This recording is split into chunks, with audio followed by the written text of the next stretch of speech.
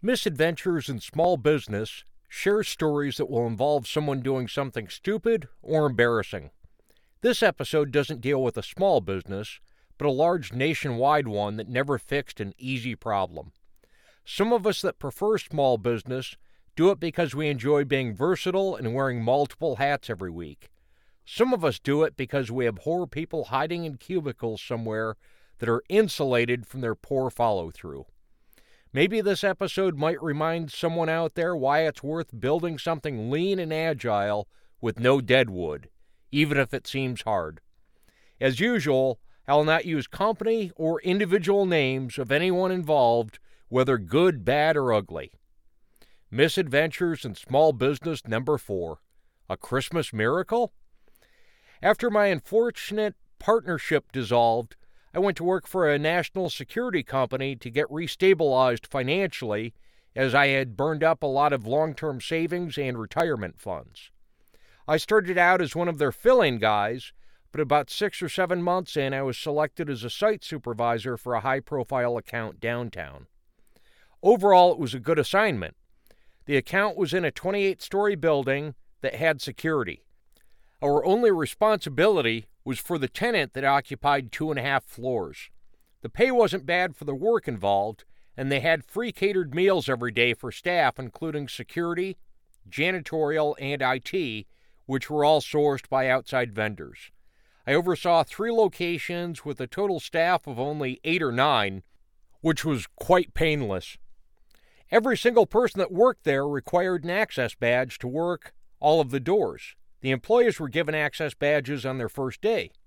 Unfortunately, as we were contractors under a nationwide contract, all of our initial access was handled by an inept account manager and his lackeys in San Francisco. The woman handling the access for new security hires for our company apparently had more important things to do than ensure that we could do our jobs. I had one new hire in May that waited 5 weeks to get her access, and numerous others that took at least 3 weeks. In the beginning, we were able to cheat and just keep activating a spare visitor badge. Over time, the client tightened up access so we couldn't use this workaround. Several of us had to leave our badges at the end of our shifts so that the overnight or weekend guards would be able to enter the various suites. This went on for months with no positive resolution, no matter how many times I brought it up to the security company. I even tried to get the client site contacts in Phoenix to change the flow of new badges so that we could do it locally on day 1, but that idea didn't get approved. Most of our turnover was with weekend guards, as they generally just worked 2 12-hour shifts at that site.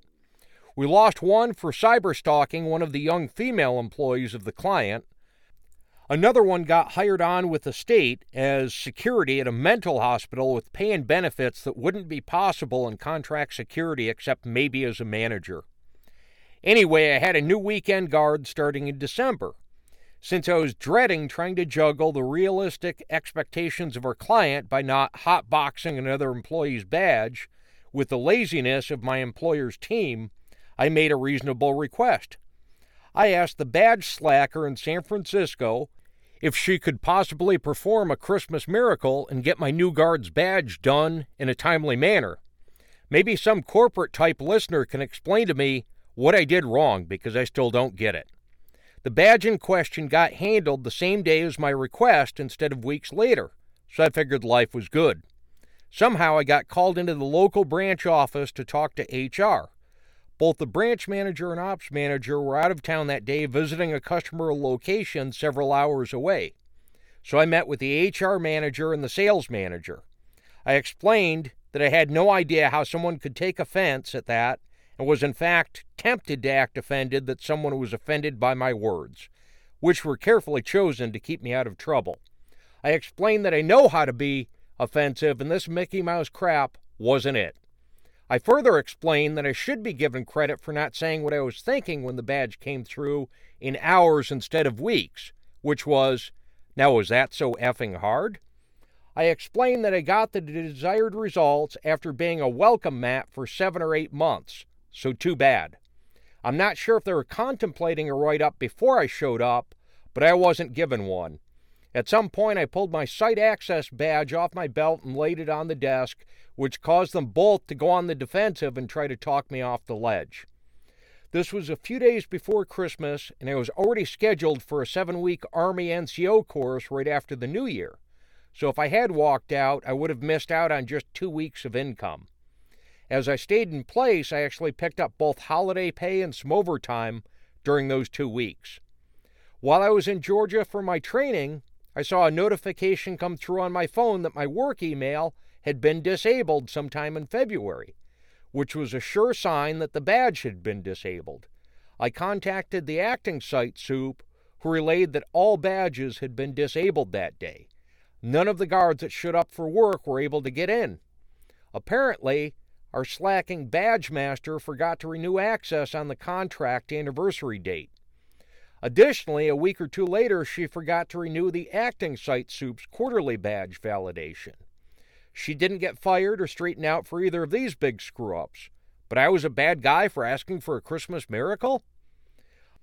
I got home in late February and worked exactly 10 days before I hit the 1-year anniversary of starting at the site in early March. My final full day at the site was great. The CEO of the client company was in town to give some inspiration to the team, and we provided hallway security during his briefings. Less than an hour after I got home, I saw that my work email had gone offline again. I decided that if it was working again in the morning, good. I drove into work, and right before my 6 a.m. start time, had to knock on the door by the security desk to get in. I couldn't even log into the work computer to begin my shift report. I called the ops manager and woke him up to say I was quitting. He tried to make it sound stupid by asking, "So you're quitting over an access badge?" Since it was a waste of breath to even explain something that should already be understood, I just replied, "Yep." The real answer was that there was a problem that no one wanted to fix for months on end, and I wasn't allowed to handle it. He had to cover the shift personally, and for some reason didn't even want to see me for our impromptu shift change. He called the other guard on the site phone and told him he had just pulled into the garage and to send me home. I handed the other guard my dead access badge and cleared site. I ended up jumping into my sideline full-time at this point, which was property services. Unfortunately, the first 6 months were definitely tighter than anticipated, as I originally planned on building that up a bit more before bailing on the steady paycheck. Eventually, the property services morphed into commercial cleaning with some assistance from a friend and mentor, but that sounds like a future episode. Apparently, even something as pleasant as a Christmas miracle can be a misadventure.